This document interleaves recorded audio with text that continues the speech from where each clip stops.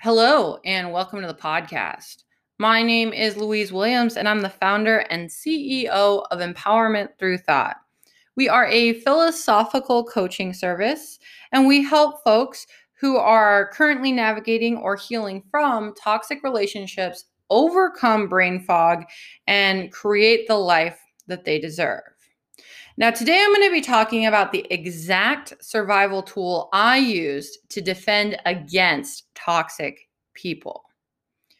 And I think that this one is really going to surprise you. Now, this is a tool that you're already using. In fact, you are using it right now. What you might not know is how to really leverage it to help yourself navigate toxic people.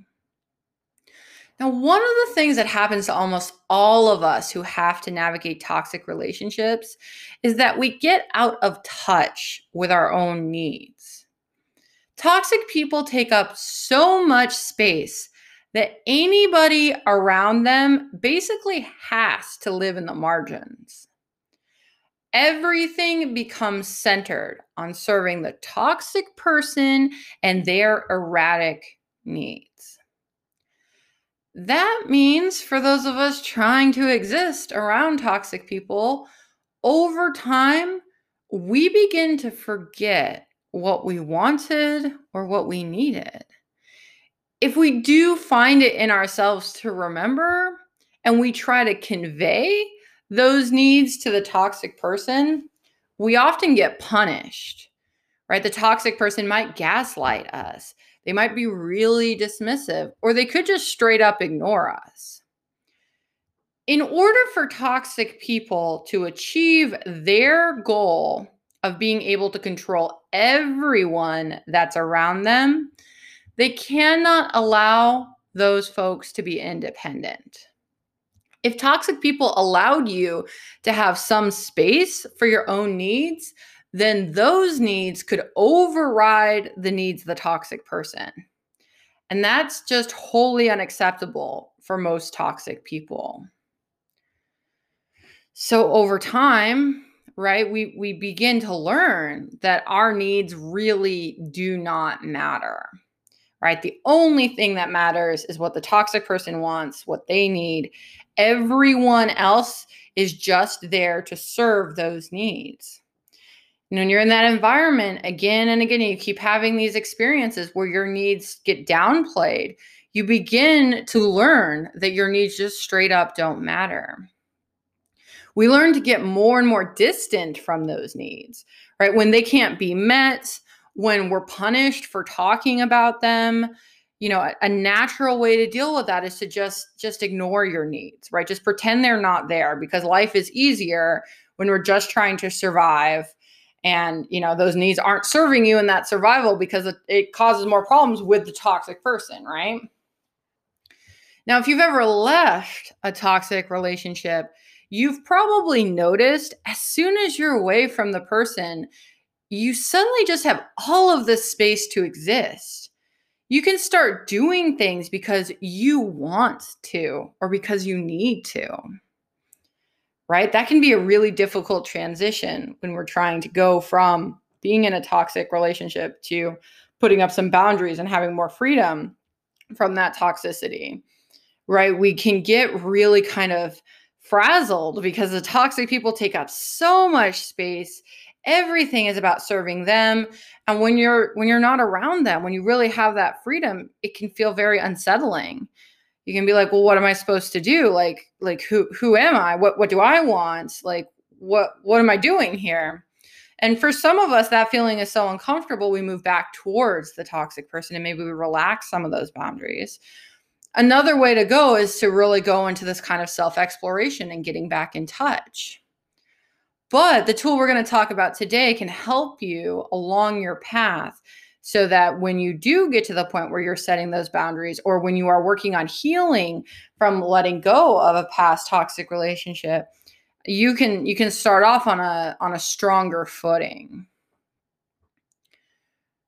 All right. So the tool that's supposed to help with all of this, well, that tool is listening. No, I do not mean listening to the toxic person. They are toxic and usually just have a bunch of BS coming out of their mouth. I mean listening to you. Now, when we intentionally choose to listen to our own physical and mental needs, we are actively pushing back against the toxic person's agenda. Toxic folks are focused on making sure that we forget all about our needs. When we intentionally work to listen to our needs, we are showing that the toxic person cannot win. Now, there are lots of different ways we can intentionally work to use our listening abilities to protect ourselves from the toxic person. Here are just a couple ways that we could get started with that.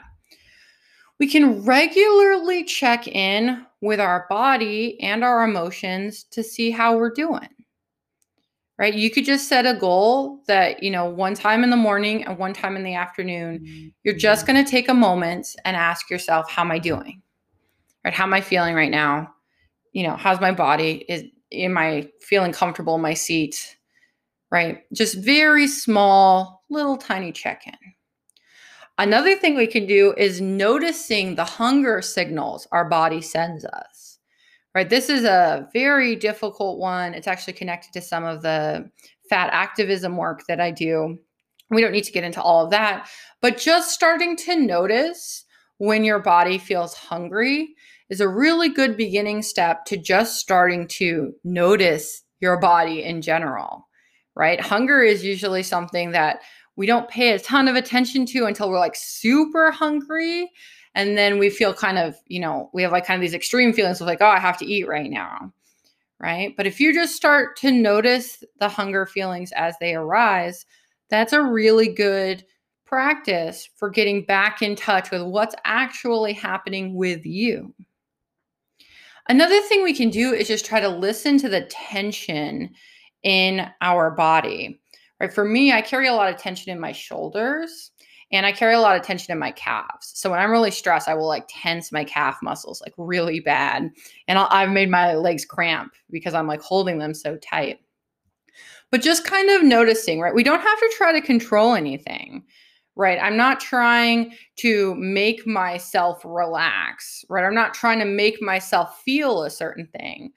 All I'm trying to do is notice that something's happening, right? That process we can do when we're not around the toxic person, right? It doesn't have to be about the toxic person, right? This can be in like little moments that we have to ourselves throughout the day where we just say like, oh, am I holding my shoulders up? Right? Are my shoulders up by my ears right now? That means I'm probably tense. Or you don't have to change anything. Just try to get yourself to notice. Begin to listen to the information that your body and your feelings are giving you. You might start to notice that when you hold tension in your shoulders, you're also starting to feel a little bit anxious, right? These things can go together. So the more we try to just do these little tiny habits of just rebuilding our relationship with our bodies, with our feelings, just trying to notice, right? We're just listening. We're not trying to control. These tiny things really can add up, right? Over time, the power of checking in and really learning to listen to you and what's going on with you can be really powerful. When you foster strong listening skills, you're really engaged in an activity that's going to make sure that toxic people fail in erasing you and your needs. We may not always be able to get our needs met, especially when we're actively engaged in toxic spaces. However, we can make sure that we acknowledge the existence of those needs. Right? If you're currently in a toxic space, you may not be able to get your needs met. And that's okay. We don't have to have every one of our needs met in order to live a good life. But we do need to really make sure that we aren't dismissing those needs because it's difficult to have them met, right? Those needs are still there. They're very real and they're having an impact on your experience. When you make sure you give them space to exist, you are taking the toxic person's power away to erase them, right? Now, on my own journey, I couldn't let go of my final toxic relationship. That was a relationship with my father. That one was really difficult for me to let go of. It's been about a year now, right? I couldn't let go of that one until I really learned to listen.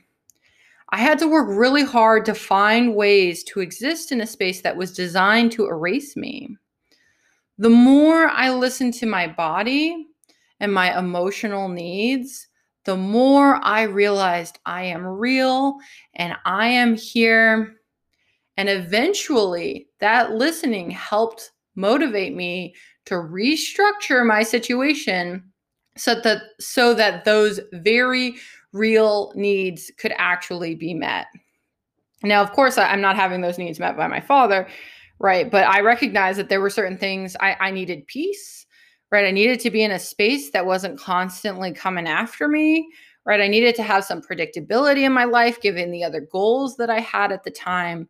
So I restructured things. And part of that restructuring now is that I have no contact with my father, right? So it was a really long process, but listening was really a critical component on my journey, right? The more I listened, the more I began to acknowledge that, like, hey, I'm this person and I have these needs and, I deserve to have those met. The more motivated I felt to be like, okay, that's right. I have these things. I don't see any way for me to get those needs met unless I do some serious restructuring. And in the end, that's what I decided to do.